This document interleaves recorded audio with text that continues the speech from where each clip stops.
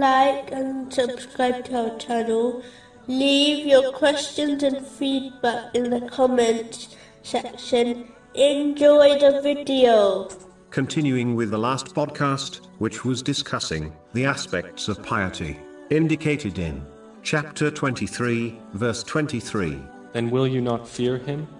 It is important for each Muslim to control their behavior, and not object, through actions or words, to the choice of Allah the Exalted. If a Muslim persists on this behavior, they will move from patience to the level of contentment. This is when one prefers the choice of Allah the Exalted to their choice and desires, and therefore does not wish for things to change. Whereas a patient person will desire things to change, and even supplicates for it, but they will not complain with the decree of Allah the Exalted. Both are excellent and earn great reward, but contentment is a higher level and a superior sign of servanthood. Being impatient is a blameworthy characteristic, and only leads to the anger of Allah the Exalted, unless one sincerely repents. Being impatient with the choice of Allah the Exalted is worse than the person who takes some bitter medicine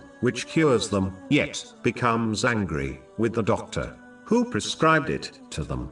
The things which Allah the Exalted chooses might be bitter, but they, in fact, cure a person in the long run.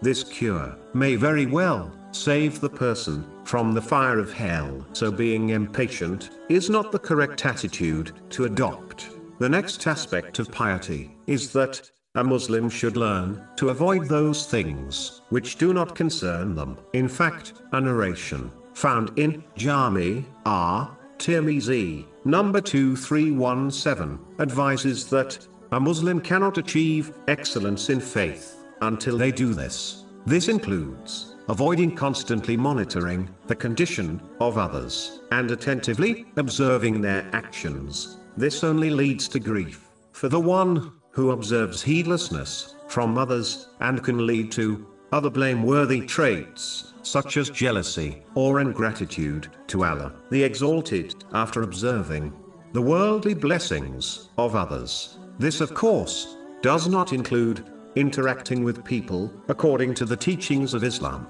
such as greeting others with the Islamic greeting of peace. A Muslim should restrain themselves from inquiring about the affairs of others. They should avoid listening to gossip, as the majority of it is untrue and sinful.